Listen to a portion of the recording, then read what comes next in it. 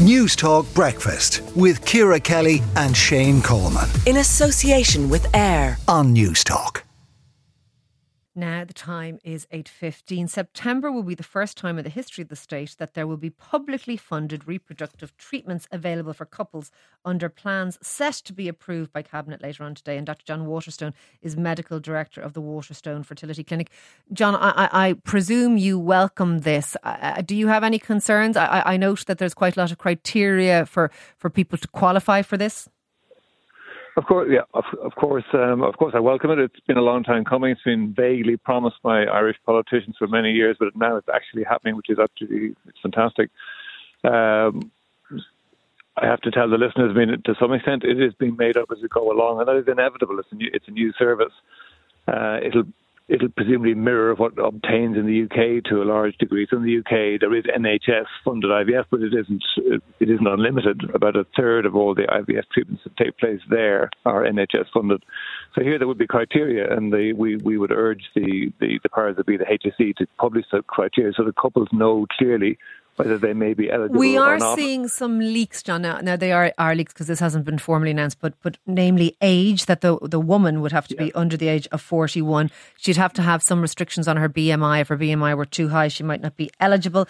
Whether or not the couple have other children may also be a factor, and whether they've had more than one previously privately funded cycle of IVFs. In other words, if they've had 6 other cycles of IVF, they won't be eligible for this, because I presume the idea is that it's unlikely to succeed. So are those things reasonable in terms of, I suppose, health economics and in terms of delivering, a likelihood of a successful pregnancy? Do you see those as reasonable criteria or too stringent? Yeah, well, the criteria, they're set out on the basis of fairness. In other words, couples who already have a child won't probably qualify, which I suppose is fair compared to couples who have no children at all. And the other concept is that the funding has been directed towards where it's most likely to work and produce a baby. And that's why older ladies, as is the case in the UK, are excluded. So what we're a little bit upset about, we in our clinic, is the HSE, when they sent out tenders for this work to the private clinics, they did ask questions about donor sperm and donor egg treatment, but that is not actually materialising in the short term anyway. So for people who would require donor sperm or donor eggs, this doesn't cover that. This covers your more basic IVF, IUI, those types of things. Yeah, supposing you're in a couple and the woman concerned has had a premature menopause and she just doesn't have any eggs, therefore she can't have a baby without donor egg treatment. It will not be funded as things stand. And if you're in a couple and the guy's got no sperm and therefore you cannot have a baby without donor sperm treatment, that as it stands cannot be funded. So we would see that as a drawback. And also there's no talk currently. There's a special kind of IVF called PGD or PGTM. This is for couples who, it's not, the problem isn't that they can't have a baby, it's that they're afraid of passing on a condition like cystic fibrosis or muscular dystrophy. Okay.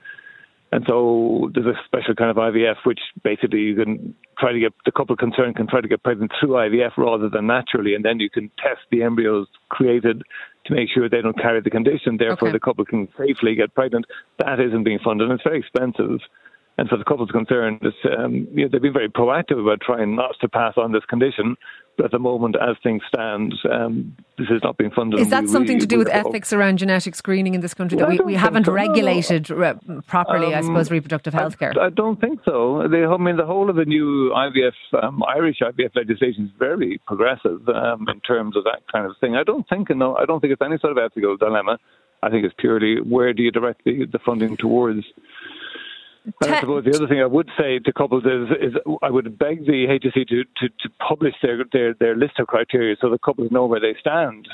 So that, because some couples will immediately know that they don't qualify, and then even couples that do feel that they will qualify, how long will it take them to be processed at a public HSE fertility clinic, because they'll have to go to the HSE public, particularly if they're approaching the age that might be the age that might be the cutoff. And if they're already, the woman's 38 and time is ticking, that her biological clock is ticking, that it may take ages for that to happen. So can I ask you, John, 10 million in funding, is that a drop in the bucket compared to what would publicly fund IVF, or is that a reasonable start?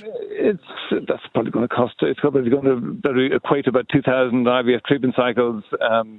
it's not They're a lot. saying but it's a start. 3,000 in the reports I've read. I wonder, are they expecting to get a discount on current private It depends. fees? I mean, they may be factoring in IUI treatments, which are a simpler and less expensive kind of treatment, are being covered also. So IUI is being covered, IUI treatment for couples, and IVF treatments those are the packages that are being funded. So IUI, if they're factoring in a certain amount of that, then that would count for more cycles. But so is it a drop in the ocean? It's not a large amount, but it's far better than what happened before, which is nothing. So we absolutely welcome it, because there are some couples who tragically would like to have IVF treatment but are struggling to afford it. So and maybe lastly, John, do you have a view on why we have lagged behind the norms where, you know, other jurisdictions in Europe have long histories of paying publicly for IVF cycles for couples? Why have we been so laggardly here, do you think? It's hard to know for sure. Maybe originally there were ethical and maybe religious concerns that may have started the ball rolling in terms of being slow off the mark. Obviously, that is not the case anymore. Ireland has changed so tremendously in the course of my career, away from being a theocracy to a very modern and go-ahead kind of ethically society. But that may historically have been part of the delay. Yeah, 'cause, we do fund other aspects. But look, thank you very much for speaking to us about all of that this morning. That is Dr. John Waterstone, Medical Director with the Waterstone Fertility Clinic. If you're someone affected by this, if you're someone who either you're hoping you're going to qualify and you're going to get some publicly funded IVF, or if you're kind of going, hang on, I'm 42 or I'm overweight, or I already have a child but I've been trying for 7 years to have another one, let us know your views on this morning, this publicly funded IVF. 087 1400 106. News Talk Breakfast with Ciara Kelly and Shane Coleman. In association with AIR. Weekday mornings at 7 on News Talk.